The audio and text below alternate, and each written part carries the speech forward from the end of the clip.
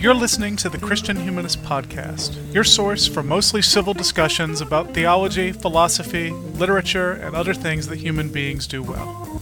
Join us each week for our conversations and visit our website at christianhumanist.org, where you can email us, read our blog, and order merchandise paying homage to the most important Christian thinkers of the past 2 millennia.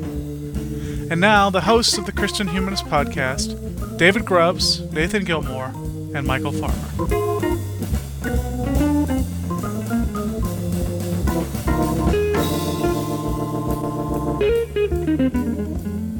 Welcome, listeners, to this week's Christian Humanist Podcast. This is David Grubbs, graduate assistant in the English department here at the University of Georgia, and I am going to be your host this week. With me this week, as in all of the preceding 45-plus weeks, is Nathan Gilmour. He's an assistant professor of English at Emmanuel College in Franklin Springs, Georgia. How are you doing this fine day, Nathan? This week has been running me ragged, David. We are wrapping up the montage, the Student Literary Journal. We're in the process of printing, and that always means dealing with technology, and that's always a sweaty, unpleasant affair. Ironically, technology is invented so you don't have to sweat as much. Call me a postmaniac if you must. You've already heard his voice, and Michael Farmer, who is an adjunct instructor of developmental writing at Tallahassee Community College, with other greater things in store in the near future. So, how are you, Michael? I am doing pretty well. This end of the semester is nearing, which means I will soon not be teaching remedial writing anymore. So, pretty pleased, I'd say. Yeah, exciting stuff. As I mentioned, this is our 45th even number episode. Are we going to get 50? Are we going to hit 50 before the end of the semester? I don't think so. That would put us. Well, maybe that would put us into May. Don't we usually stop at the end of April? Usually, yes. Okay. So maybe we'll do it just to go to 50. Yeah. Yeah, or it might be that 50 hits on a summer episode. It's hard telling. Well, we got to do something. We got to do something special for 50, because that's significant. That's meaty. I mean, in reality, we have far more than 50 because we have all those Point X episodes. Well, that's true. But like the Romans of old, we decided that there would be no king of the Christian Humanist Podcast. So if the three of us are not present, it is not an official episode. Yep. A quorum is not enough. Well, we have a quorum of 3. All right. Well, before we get into this week's discussion, which is going to be our third week looking at Richard Weaver's Language is Sermonic.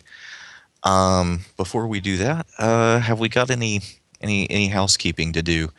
Anything interesting up on the blog? Oh, no. The usual Bible post, the usual links post. I will say, for those of you listeners who listen to CWC, the radio show, I have been in communication with Chris Gertz, who is one of the hosts of that show. And what a name dropper, huh? Ooh, Nathan knows Chris Gertz. We're all very impressed. Well, at any rate, he said that there would not be new episodes this week and possibly for another week to come because the IT department has messed up their iTunes U account. So keep listening. The big 150th episode of CWC will be available on iTunes eventually, just not right now. Okay. So while they're off a few weeks, you think we can catch up with them? Yeah, 100 episodes in 2 weeks. That sounds great. We're not Christ the Sinner. We can't record that many at once. Very, very true. Well, if that's all we got, I don't know of any feedback other than a few little comment threads on some of the blog posts for this past week. So, listeners, I encourage you to be readers too, and check out the blog, and we will be posting meaty and substantive things. Actually, mostly Nathan will be posting meaty and substantive things. Grubbs, But you'll post April Fool's jokes. yeah. I, Well, I did want to say that apparently our discussion of profanity was very interesting to the listeners last week. So we got some comments on on our discussion of profanity, which I have been agonizing over ever since we recorded it. well, apparently they wanted us to push that one further. You know, that was about the cleanest discussion of profanity I've ever been a part of or heard, so. Yeah, you could practically, smell the latex gloves and hand sanitizer as we, kind of pick around that stuff as delicately as possible. Anyway. All right, so this week our conversation is rounding out our Weaver triptych. We're focusing on the essay that is also the title of the book, which is Language is Sermonic. This essay is really, I think, a culmination of all that comes before it in this book. So I think maybe some of this conversation will make more sense, dear listeners, if you have listened to the first two of the triptych. But even so, we'll make a good stab at being coherent. This was interesting to me that he started off the essay with kind of a reminiscence on English departments of the past, which for him, his English department is in the past for us. But he starts off with a description of what are to him the good old days in the English departments. So Nathan, what in these good old days made him happy and made me actually kind of grumpy? Well, first of all, Weaver is talking about the days, really we can trace it to the influence of one person in America, and that is Charles Eliot of Harvard. He is the person who brought over the model of the German university and really made it a fixture in the Ivy League. Since the Ivy League set so many trends for so many universities in America, these were the days when the classics were really the core of every curriculum. If you look back at catalogs from everything from University of Georgia to Midwestern universities, pretty much most places in America would have been places where you spent your time learning the classics, which is to say Latin and Greek. You would have been studying literature, but you would have been studying it in the original languages, and the narratives of those classical texts would have been secondary to skill in the languages themselves. So what Weaver says is back then, the people who were teaching the literary texts themselves would have been, and I think he's exaggerating here, the base mechanicals, to quote Shakespeare, which he does, whereas the professor of rhetoric would have been a person of substance. It would have been someone who was placed high in the faculty, so to speak, because that would have been the culmination of a liberal arts education. The idea was not to master a body of information so much as it was to become conversant with this body of literature so that you could go out and speak, write, and otherwise communicate eloquently. So, the three of us being literature teachers, and the three of us being lovers of literature, and the three of us being part of a system that has developed really in the 20th century, where the focus is not on learning Latin and Greek in a literature class, but it's in, well, I mean, for lack of a better phrase, I mean, it's for the humanistic elements within those literary texts. What Weaver talks about as, the old days where, literature was for mechanics, strikes us as very odd and makes David very grumpy. Yeah, very, very, very grumpy. As if. Well, I mean, he talks about authors and periods as if that's mainly what we talk about in lit class. But anyway, right. Well, but by the time we get to this essay, though, it's Weaver who's the grumpy one, because the good old days have become the bad nowadays. What led to the change of fortune for rhetoric that Weaver's talking about? Well, really a few things. I mean, one of the things about the history of the university is that whenever you admit a new population into the university, everyone freaks out and thinks that education is going down the drain forever and ever. And this happened in America in the 1870s, roughly through about the turn of the 20th century. All of a sudden, university became not only for the sort of aristocratic families of the East Coast, but it became democratized to a great deal so that actual working class people started going to university. And of course, because their education was very different from an East Coast private school education, these professors just absolutely went bananas and said, all right, we need to create this course called freshman composition. And, you know, that's when it was born in the late 19th century. And the aims of this class were not to study rhetoric and eloquence philosophically, but the aims of this class were to basically bring these people up to the level of someone who had graduated from a private high school. And so you get the birth really of the service class in the English department, which is taught usually by people without terminal degrees. In those early days, often the classes would have as many as 150 people in them. They would be writing a theme a week, and these underpaid teachers would literally grade papers until midnight every night, 7 days a week, to earn their pittance. And so, I mean, in Weaver's day, this has somewhat changed. They've recovered somewhat from it, but by that time, you really do have the beginnings of what we know now as the graduate student workforce, where the prestigious professors do not teach the college freshmen. They teach students of, or classes full of graduate students, and those graduate students in turn teach the freshman comp classes. This sort of pyramid, I don't want to call it a pyramid scheme because that has moral overtones that I don't necessarily want to be associated with. Maybe structure. Sure. This triangle opportunity. Yeah, but this pyramid of the English department, you know, really is sort of taking shape in Richard Weaver's day. And of course, we've mentioned before that Weaver is an oddity, even in his own day, in that he is a well-known, nationally known professor of rhetoric, and he teaches freshman comp all the way through his academic career.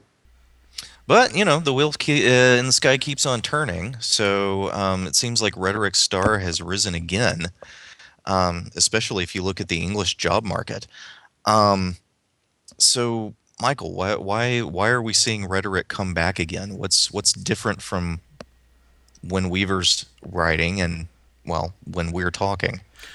Well, it's worth noting that Weaver blames the decline of rhetoric not so much on the rise of the graduate student as on the rise of the scientific man who demands absolute objectivity in all things, because rhetoric, as Weaver claims quite rightly, speaks not just to the reason, although it speaks to the reason, and it speaks to the entire man, and the entire man is something Weaver says that the narrowly scientific people who are running the academy in his day are not interested in. So that's why he sees rhetoric on the decline. Now, obviously, that still stands to a certain degree. I think science is still largely ascendant in our society, whether we recognize that immediately or not.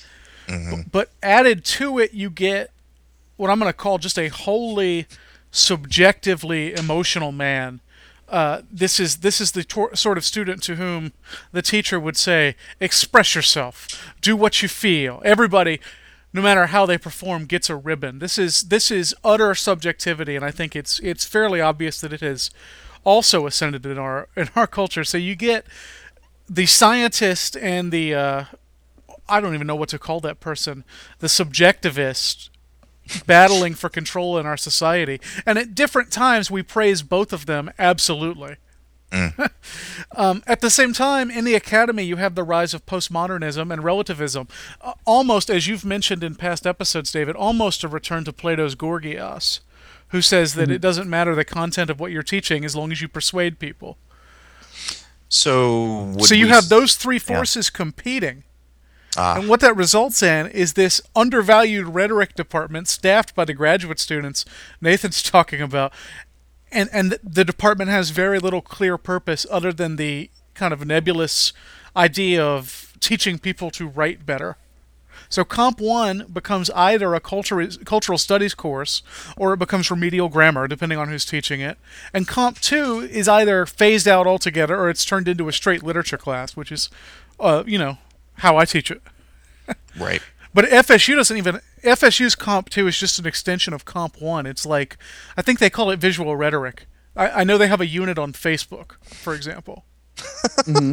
And to me, this is a step away from what Weaver is praising in Rhet Comp studies. Well, So you say that rhetoric star is on the rise, and it is kind of, but it's only on the rise because schools have a required Comp 1, Comp 2 cycle that all students have to go through. It's on the rise in the sense they need people to teach that cycle because nobody really wants to teach it. Right. And moreover, go ahead, Michael. But at the same time, those classes aren't particularly valuable, either in terms of how people see them from the outside or how students who have gone through them, what they take away from them. Right. And if you look at the job listings, Michael, I mean, I'm following up on what you're saying. What you'll see is a lot of those rhetoric and composition jobs aren't for rhetorical theorists per se, so much as they are for writing center administrators. So in other words, they need crew bosses for all of the graduate students. Right. And this is honestly, and I've done some coursework in rhetoric over at the University of Georgia, and this is one of the things that makes them bang their heads against the wall is that rhetoric is, and I agree with this, rhetoric is a subject matter worth studying in its own right, worth theorizing about in its own right, worth the speculative work. But when students go out there with their Rhet Comp degrees, what people want them to do is administer flocks of grad students. Or they want a Gorgias. Say that again now? Or they want a Gorgias, someone who's just going to come in here and teach technique. Right. But those jobs, David, are just about as rare as the jobs for Updike scholars or Old English people. Yeah. Yeah. Not quite as rare because Christian colleges do call for people to actually teach freshman comp. Right. Because I applied for several of those jobs. That's I true. didn't get any true. of them, but I applied for them. Right. Well, I think we can turn now to the title of the essay, Language is Sermonic, which I think sums up Weaver's theory of rhetoric in light of the way he sees humanity. So, Nathan, if you could briefly, unpack the title, and especially in contrast with this definition of humanity that Weaver rejects. All right, sure. First of all, what Michael just described as the scientific human being, the rational decision-making machine, this is the definition of humanity that largely comes to dominate the social sciences in the early part of the 20th century. This is really the rise of Keynesian and other sorts of capitalist theories. This is the sort of thing that Francois Lyotard talks about when he writes about meta-narratives in The Postmodern Condition. All right, so this is an age of supreme confidence in the rationality of human beings. Even in the wake of World War II, which certainly made people rethink what rationality is, even after World War II, you have a resurgence of confidence in institutions like the United Nations that still think that dialogue and reason and those sorts of things are ultimately what's going to bring things to bear. Now, Weaver is all about trying to persuade people in public forums, so on that level of thinking, he would definitely be in favor of international diplomacy. That said, because he believes that humanity is a holistic being, someone whose emotional life, spiritual life, psychological life, intellectual life are not separable hermetically, but always inform each other, always pull each other, always exist in that dialectical tension or tetralectical tension. I think I named things, didn't I? Anyway, because the human being is a composite being, I'll put it that way to use a theological word, he rejects that idea that the rational can stand alone when we talk about human things. Now, what does it mean for language to be sermonic? The answer is that no matter what we are doing with our language, we are always trying to persuade people either to think about something differently than they did before or exist in a way that's different than the way they existed before. So one of the things that I always have to break my students of, and I enjoy the work, so I keep doing it year after year, and my students are always shocked year after year, but they come into the class always thinking that there are two classes of sentences that exist in human language. There is the fact and there is the opinion. And I have to always convince them that the opinion is always about something, so it's not simply inside your head and nowhere else. And the fact, of course, is always trying to persuade us that this or that is an implication of the fact. There's very rarely a statement of simple fact. It's almost always a composite statement that involves both fact and interpretation. And so, this idea that language is sermonic goes back to what we talked about 2 episodes ago with the Phaedrus. Because the human soul is always in motion, any sort of verbal performance, written performance, any sort of textual exchange between human beings is always going to be moving the other party towards thinking or acting differently than they do. This is like you said before, David, this is something that relativism can pick up on and say, all right, to reverse the old, Bacon thing, and we're going to talk about this saying a little bit later, but not only is knowledge power, but power is also a sort of knowledge. So I mean, from the relativist point of view, they're certainly interested in rhetoric, but something that I'm certainly interested in as a Christian humanist is saying that the Christian confession is inherently rhetorical as well. All right, Michael. I mean, I'm rambling now. Do you have anything to add to all that? Just that I think the scientific objectivity kind of lives on in our students in the sense that they believe that rhetoric contains no motion whatsoever. It either absolutely describes the world or it has no effect on anyone. Okay. So we're free to say things, and what we say has no motion. It has no direction. It is either abjectly describing the world or it's value free. Okay. And but I think that's part of a larger trend that would say most things we do are value free. I really believe that's how. Right. And that would relegate everything to the realm of opinion then. That's right. Yeah. Okay. Opinions which have no sense of compulsion. You have yours, I have mine, and there's no particular reason why I should exchange mine for yours. And in that sense, that scientific objectivity looks an awful lot like that postmodern relativity. Okay. I mean, because both of them would make rhetoric something that is kind of outside the realm of the beneficial. Okay, I can see that. Because if everything is just your opinion, why bother trying to persuade anybody? Right. And more importantly, why bother listening to anyone trying to persuade you? Right. Well, I think moving this conversation forward, at least the way Weaver does it, I like that he kind of sets up these ideas, but then he gets very specific about the kinds of appeals that classically are associated with rhetoric.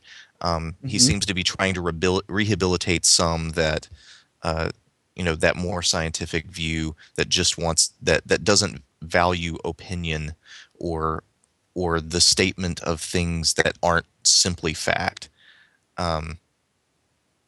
That perspective seems to view some kinds of rhetorical approach as invalid, and he seems to want to rehabilitate some of those, but at the same time caution us about some others. So I think we can turn our conversation towards this half of Weaver's essay now. He talks about what he calls the topics of rhetoric, Hmm. which go back to Aristotle. Is that topoi? Yay. Is that topoi? Topoi is the nominative plural, yes. Okay, all right. Do you want to say something? Just define those very briefly. Well, sure. These are a section of Aristotle's rhetoric. These are topoi, uh, which woodenly translated means places. This is the Mm-hmm. root of our English expression commonplaces. So, in other words, these are psychological places you can go, stand up on these places, speak from these places, and you can rely on audiences following along with you. Right. In other words, these things are common enough, hence commonplaces, that you don't have to explain to your audience, okay, I'm about to demonstrate to you that one thing causes another, and if you agree that one thing causes another, then you need to agree with my conclusion. You don't need to Right. say that part. This is what Aristotle calls the enthymeme. Your audience already has in mind that if you can demonstrate that one thing causes another, then therefore you should regard the cause as a positive or negative thing based on the effect that it brings. Right. Just to give Right. one example, I mean, we're going to talk about four of these topoi, Yeah. but all of these are basic structures of thought that Aristotle sets up. Right. I just wanted to make that clear at the outset, though, so that when we're talking about topics, we don't think well, as so many of my students do when they come up, like, I don't know what topic to use, Right, and what they right. what they mean is subject. But anyway, Yeah, they don't want you to say, well, why don't you try analogy? Not helped by the fact that the technical writing calls the first sentence of every paragraph the topic sentence. Right, right. no, not helped at all. Well, the first broad category of topic that Weaver introduces is the definition. Now, we talked a bit about definitions in the last episode, or especially terms that appear to buck free of their temptation and take the bit in their teeth and just run. Um, but it's worth bringing up again. So, what function does definition play in Weaver's recuperation of rhetoric? Definition, when Weaver takes it on, is again a structure of thought. So, in other words, we're talking about the limits of a concept. This or that concept is this, but not that. And in other of Weaver's writings, I want to appeal to his essay on Abraham Lincoln. He says that this is one of the keystone pieces of rhetoric that defines American thought life. And Richard Weaver just absolutely idolizes Abraham Lincoln. He thinks that he is the heart of genuine Americanness. The bee's Even after knees. last, what now? Yeah, The even after last week, we talked about American as one of those vague God terms. But in the oh goodness, the senatorial debates, Lincoln Douglas debates. There we go. Sorry, I blanked out on that a second. Say, Weaver appeals to those and says that the core of Abraham Lincoln's arguments against slavery have to do with a strong definition of humanity. In other words, he wants to establish at the outset what a human being is, what counts as a human being, to demonstrate that the black man is a species of this genus called human being. No, strike that. He is an instance of the species human being. There we go. Pardon me. And therefore, whatever legal protections, moral obligations, spiritual connections that human beings have with one another, the white people therefore have with the black people, even if they wickedly deny it. mm, And I wanted to bring that up as a specific example to sort of back into talk of definition, because for Weaver, this move to definition is a particularly American commonplace precisely because so much in our founding documents, the Constitution, the Declaration of Independence, the Federalist Papers, things of this sort, have at their root this idea that there is a strong metaphysical set of definitions, and he points to them as rhetorical reminders of those realities. And he says that, part of the American psyche is to say that the old European ways and the imperial ways of the European powers are denying those core definitions and therefore must be resisted. Mm. And so, again, I realize I backed into it and now I'm circling around it.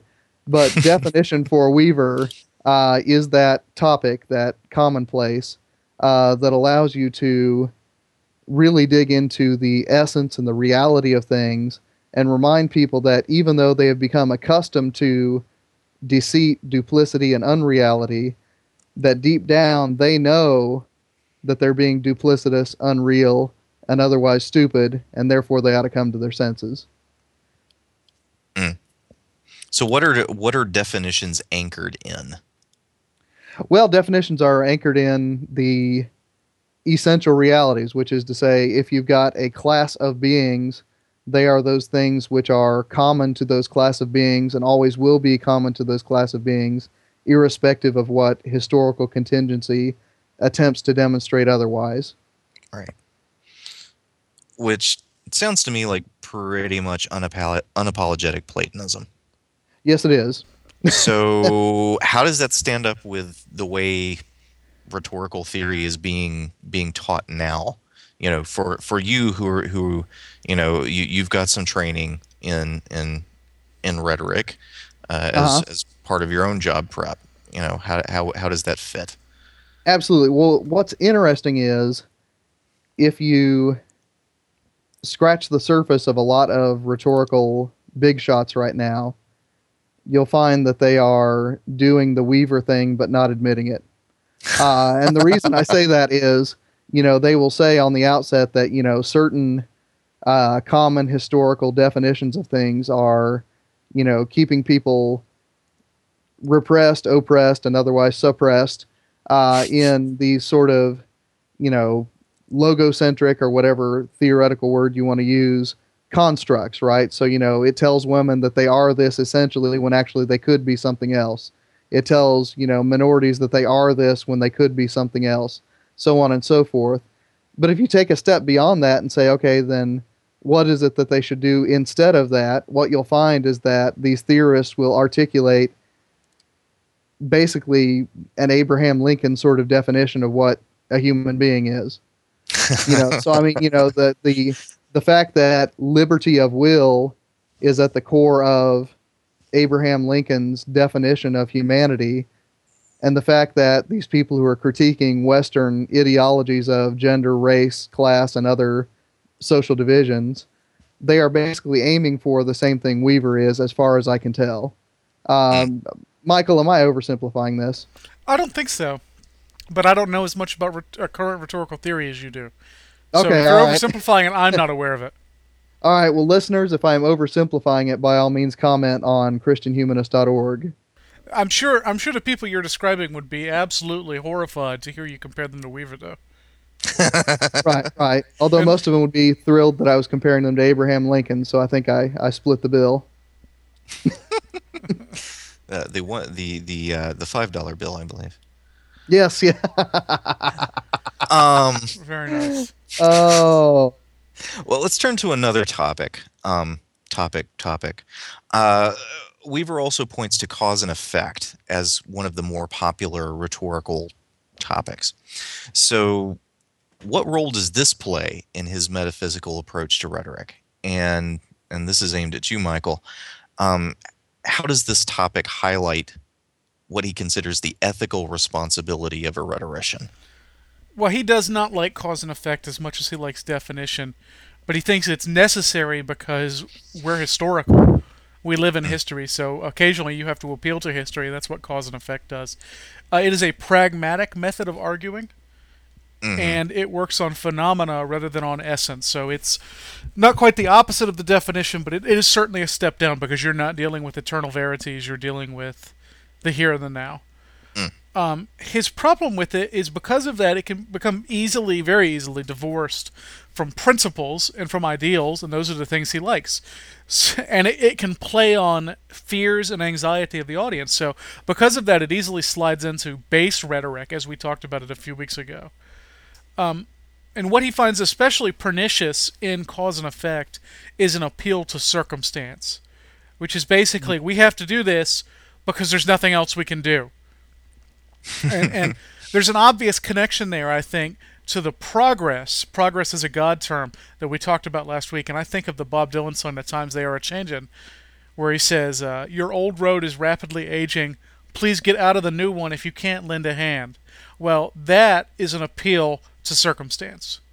All you can do is get out of the road or move forward. There's no resisting it.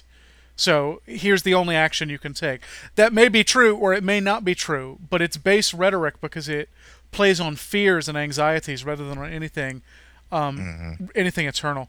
So the good rhetorician has a responsibility to be careful using cause and effect or slippery slope arguments.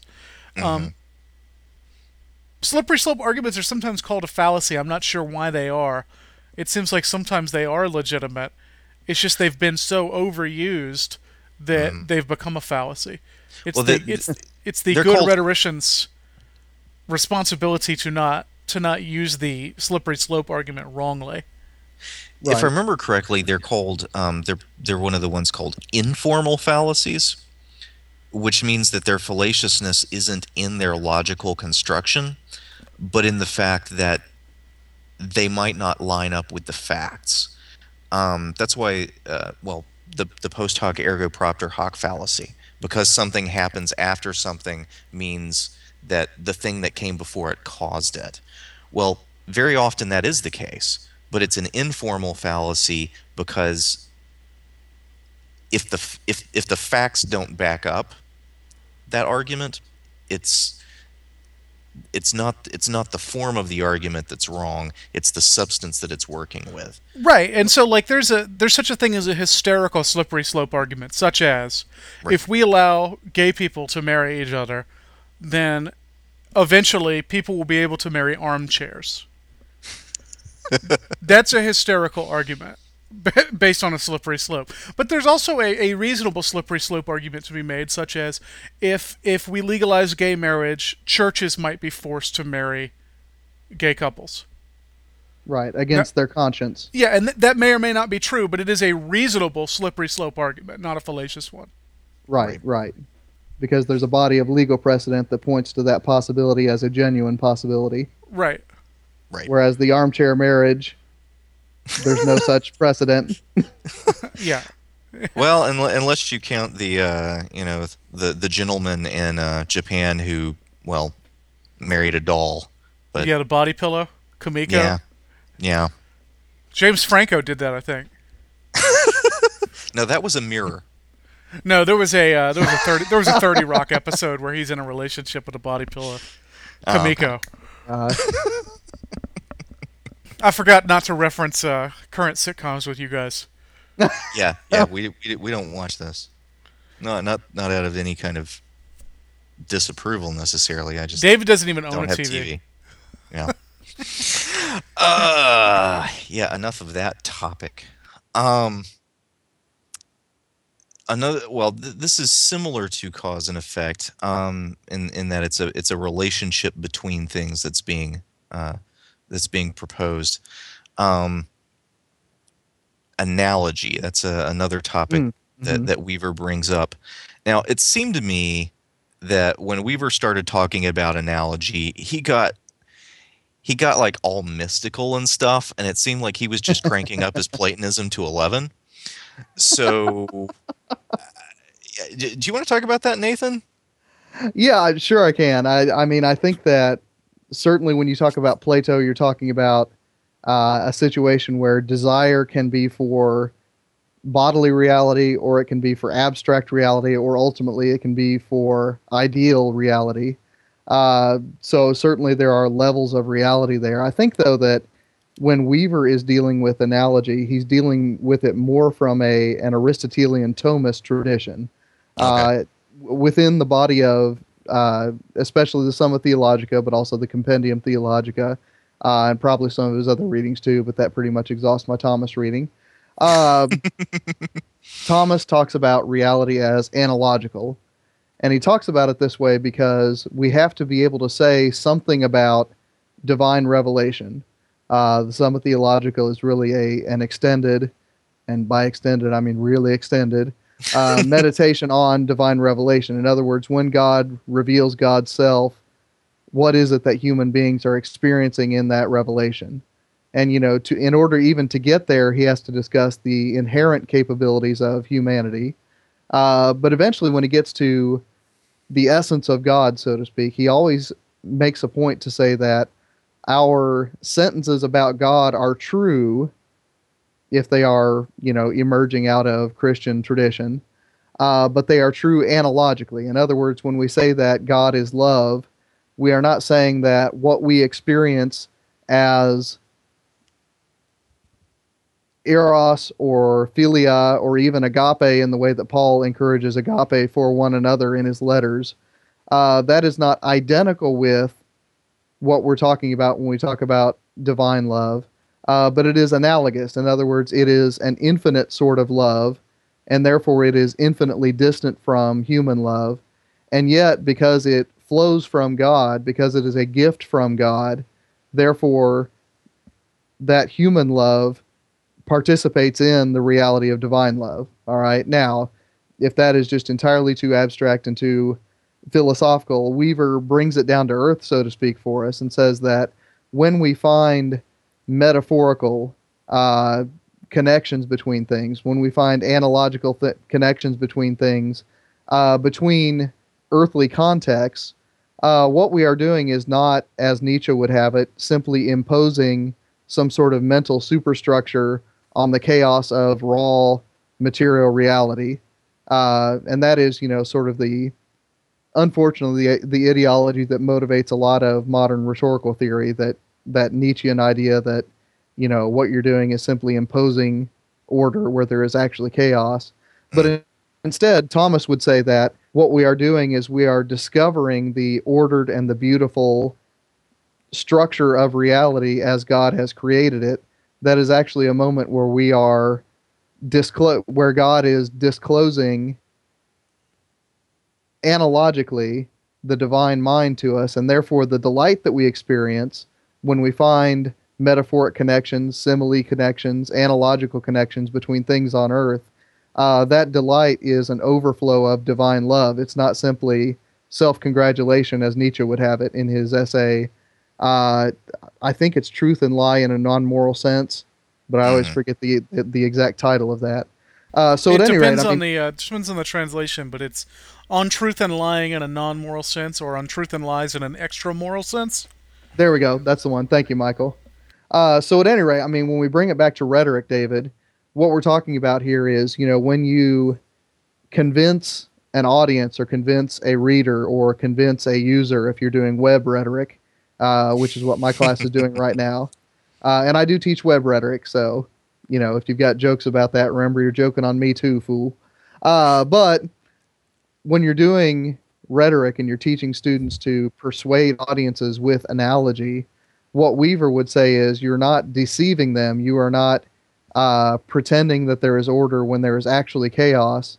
But if you're doing it truly, if you're doing it in good faith, and if you're doing it in light of the best apprehension of that reality that you've got at hand, what you're really doing is sharing with that audience a little touch of divine reality. And he says that's actually very, very good in that Platonic sense, to bring it back to Plato, David. Michael, can you think of any analogous things to say? No. Sorry.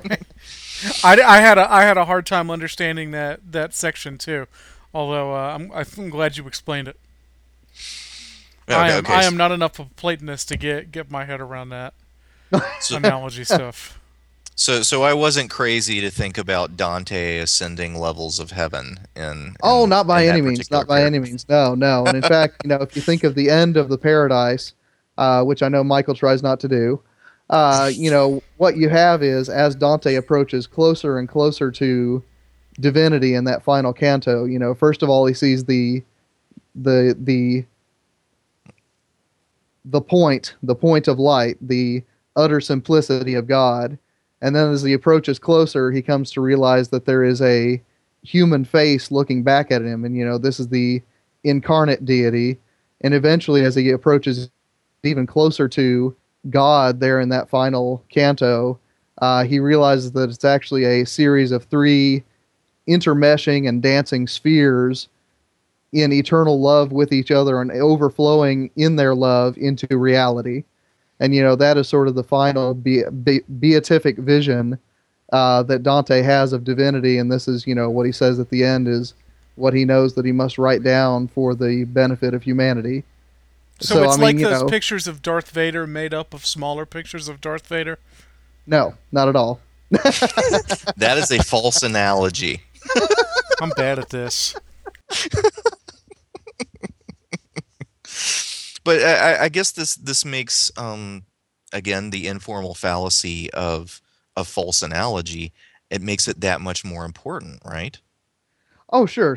I mean, one of the things that, as a rhetoric teacher, as someone who teaches writing in college and who teaches rhetorical approaches to literature in my literature classes, really, one of the things that I'm always trying to keep my eyes open for is, when a narrative constructs a world in a certain way, that always involves relationships between characters and setting and plot events and things like that.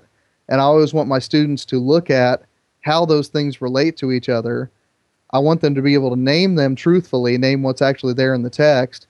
But especially at a place like Emmanuel College, I also want them to be able to name where those things ring false because they are an analogy that doesn't strike them as divinely beautiful. And incidentally, that's also why, I can take such great joy in teaching, the grotesque stories of Flannery O'Connor. It's because there are these moments of incarnation in those stories where, for instance, at the end of a Good Man Is Hard to Find, the insufferable grandmother for a brief moment there, becomes this universal mother. She becomes the face of Christ in the middle of this story. And then she gets shot because it's Flannery O'Connor after all. But, it's one of those moments I can point to with my students and say, look, this is what it looks like for Christ to show up when you don't expect him. Cool. Well, after that, I'm sorry, Michael, but the next question actually feels like a little anticlimactic because we just went to heaven with Dante and Richard Weeder. I'm sorry. Not a problem.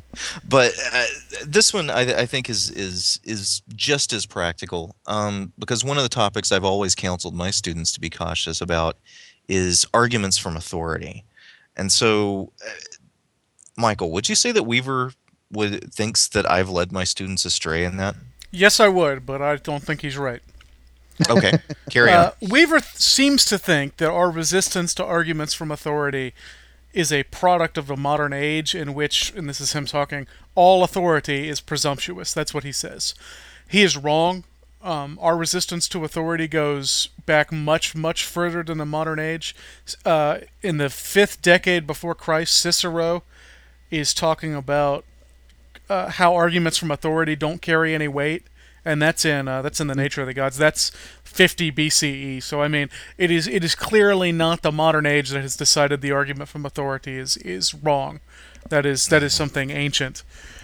But the interesting thing is, he thinks we're going to depend on arguments from authority in the future, aka the present, because knowledge has become so specialized.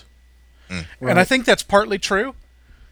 But my students still resist professional authority because they think they know better than the authorities on, I don't know, science or social science or art or anything else. So I think even as knowledge becomes more specialized, and even as we would need to lean more on authority, we kind of live in a society where everyone assumes they're a polymath. Everyone thinks they're Aristotle. Or Leonardo da Vinci or something. Right. Yeah. Now here's an interesting question, though. Do you let your students use the Bible as an authority in class on their papers? It depends on what they're writing about. Mm-hmm.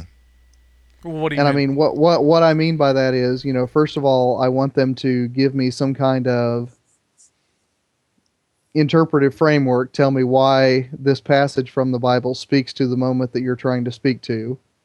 Mm-hmm. And second of all, I want them to use sources that are appropriate to the question at hand. So, for instance, when my students wrote their papers on the nature of freedom or liberty, I said, if you think that the Bible has something genuinely truthful to say about that question, go ahead and cite it, but you better explain to your reader why that particular passage answers the question that you're asking. Mm-hmm. But frankly, I tell them to do that with every source that they use. So, in my mind, I mean, the Bible as a source requires the same sort of thoughtfulness that an encyclopedia as a source, or a dictionary as a source, or a scholarly journal as a source requires. Or Wikipedia. Yeah. Right. Yeah. I don't think I'm gonna, go to the mat for the inerrancy of Wikipedia, though. But Wikipedia is a good example of this. I mean, I can go on Wikipedia and change sentences that were written by experts in their fields because I know better. Yeah. But you wouldn't know that they were written by experts in their field. Yeah, even if I did know, I'm not sure it would stop me if I were a certain type of person, which I am to some degree or another. Mm-hmm. But I really think Weaver missed the boat on this one. He really seems to think that the future people are going to lean more on authority, and if anything, we're leaning less. Even though, on some level, we know we should be leaning more. We know that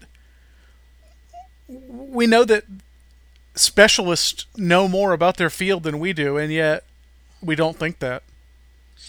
Do you think Foucault has something to do with that? I don't know. I mean, Foucault. Nathan brought up power as knowledge earlier, which is Foucault. Foucault's whole project seems to be, let's examine social structures and see the hidden relationships of power. Mm-hmm. Right. Nowhere in Foucault that I'm aware of is he prescriptive. He may be prescriptive, and I just haven't read that part. He seems to mostly just describe what's going on. So I know there's some debate among Foucaultians about whether he thinks power is necessarily a bad thing.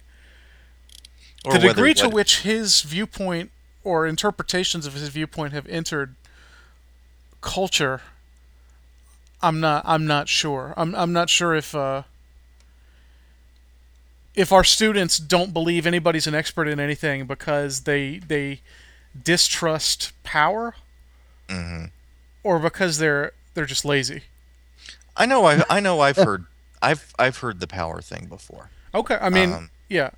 Just the idea that, well, they tell you, the experts on thus is such a thing, they tell you this thing, but really they're doing it so that that they tell you, I don't know. Mix. Climate change is a great one because it happens on both sides. Right. Exactly.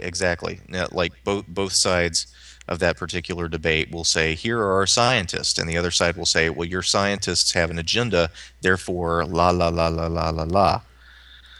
Or, for example, Brian McLaren claimed on Homebrewed Christianity this week that people who assert the what's the word I'm looking for? Orthodox doctrine? Orthodox doctrine are only doing so to prop up the bureaucratic church.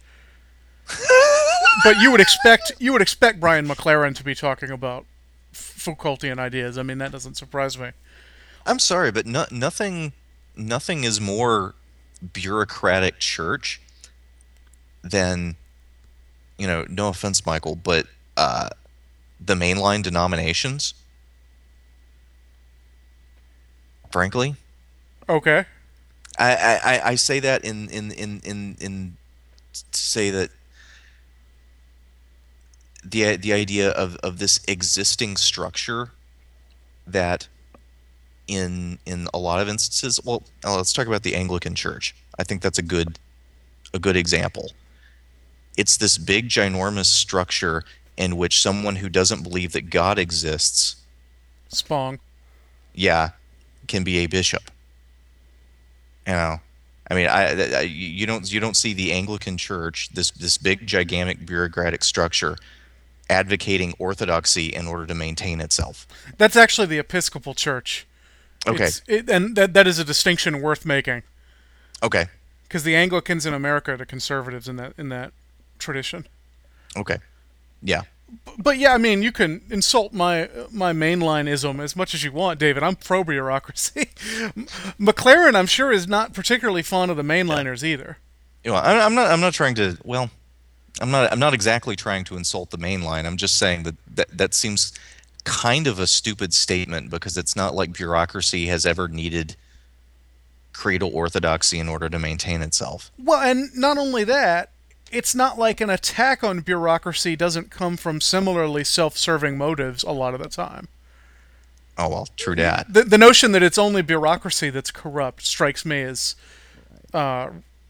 Pollyanna-ish. It strikes me as a little Rousseauian for my taste. Well, sure. And I mean, I got in some trouble for pointing out the internal contradiction in one of McLaren's latest books with regards to that. So, listeners, if you want to go back to my McLaren posts of 2010, you'll see what I'm talking about.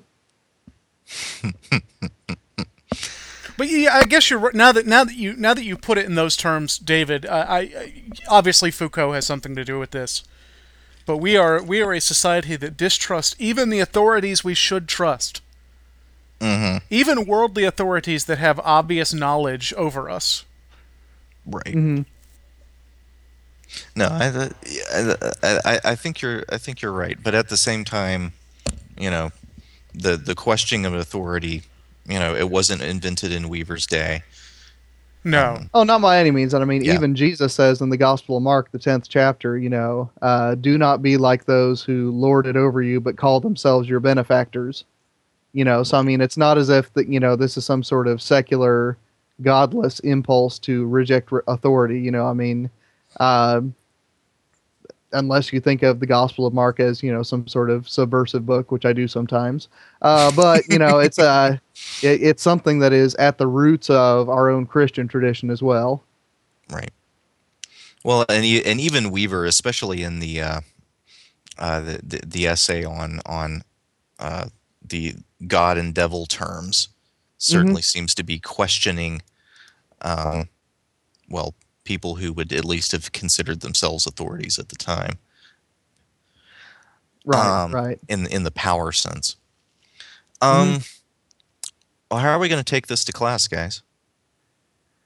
Well, let me go first, David, because I actually do have to go to a class pretty soon, and I might have to bail out here.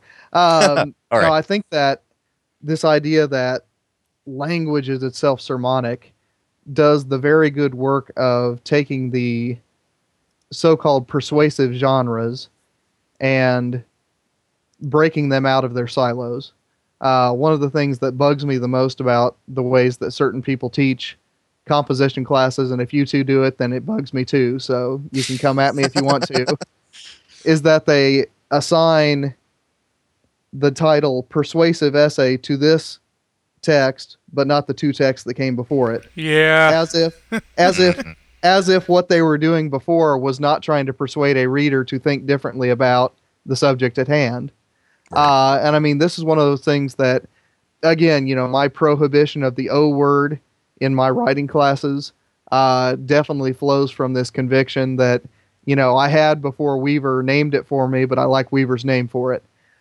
This idea that anything that you write, anytime that you present a text to a listener, to a reader, to a user online, you are making a case for a different way to think about reality. And, you know, that might have practical consequences immediately.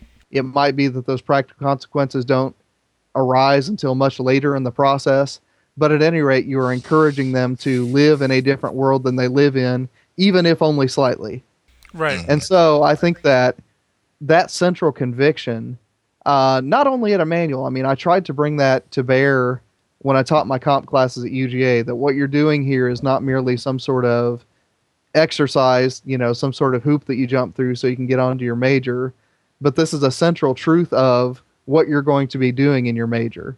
In other words, if you go over there to your economics classes and they tell you that all of the human interactions in the world are the result of rational decision-making machines, then you go next door to your advertising classes and they spend a semester teaching you how to make sure people don't act as rational decision-making machines. Using colors. Yes. I mean, you ought to think about that. You ought to see that contradiction. You ought to see, okay, this thing that we call the business department has at its root, some very significant contradictions. And even if you decide I'm happy living inside of those contradictions and making large piles of cash inside of those contradictions, you ought to be honest enough to name them. Yeah. And so, I mean, the fact that I just, narrated it that way, it invites you as a fellow rhetorician either to agree with me and then tell me why it's all right, to contradict me and say, no, that's not how it is at all, or to say that might be the case, but it's irrelevant to the matter at hand because of this reason, and this reason. So, I mean, in my mind, everything that we do as educators is rhetorical. Every text that we put before a listener, a reader, a user is always going to be rhetorical. It's always going to be sermonic. It's always going to be trying to encourage them to think, act, exist differently than they did before they encountered your text, even if only slightly. Michael, what do you got? I'm going to go a little more pragmatic and a little smaller than you. I think Weaver's discussion of the topics in this essay is a really great way to approach explaining to students the difference between good rhetoric and bad rhetoric, between how to make a slippery slope argument that is truthful and fair and appeals to the good parts of human beings versus how to avoid one that's hysterical, as I said earlier. And the same thing with analogies and false analogies. Same thing with appeals to authority. What authorities can we appeal to when? I think Weaver does a good job of suggesting the limits and the benefits of those different topics. Well, I'm going to agree with both of you guys, and in some ways take it into the classroom, but mostly inside of myself. You said something about this. I believe it was earlier this week. Maybe it was your Facebook status or something, Nathan. But that reading this essay makes you remember what a great thing it is to do what you do. Yeah. And I think that's how I'm going to take this into the classroom. And I recommend any of our listeners who find themselves teaching rhetoric and composition, get a hold of this book and read it. But when you go into class, don't go in there with your C game, your good enough game. Go in there with your A game, because what we're doing is very, very important. In Weaver's terms, we're trying to, encourage people to steer others towards what is ultimately good and true and beautiful. And we're trying to do that as well with our students. And in Dante's terms, that ultimate true and good and beautiful, is the God that looks back at us and smiles, because we are in his image. And so we should use that gift of analogy that comes through love. And so go into our classes motivated to live that image out. Well, that I think wraps up our conversation for today. Listeners, if you would like to give us any kind of feedback or commentary, you can send us an email at thechristianhumanist@gmail.com, or you can comment on the show notes when they post at christianhumanist.org/chb. In the meantime, keep an eye on the blog and look for the things that are posted, and send us a note when one of us, usually Nathan, says something smart or deep. Next week, Nathan's going to be talking about cybernetics. Is that correct? Yes, but I have no idea what that means. Nathan left, so he can't explain it to us. I guess we're all going to learn next week. Yes. I'm going to assume that we're going to be talking about the bionic woman, or the however many $1 million man. That's what I'm thinking. I think we're all going to have to do the robot. Mm-hmm. Or get assimilated into the Borg. Yeah. Either way, it'll be fun to tune in next week, audiences and or listeners, and find out what cybernetics is, along with, well, Michael and I. In the meanwhile, have grand weeks, and take Luther's advice with you, and remember that you're a sinner, but don't be discouraged by that. Let your sin be strong, but let your faith be stronger.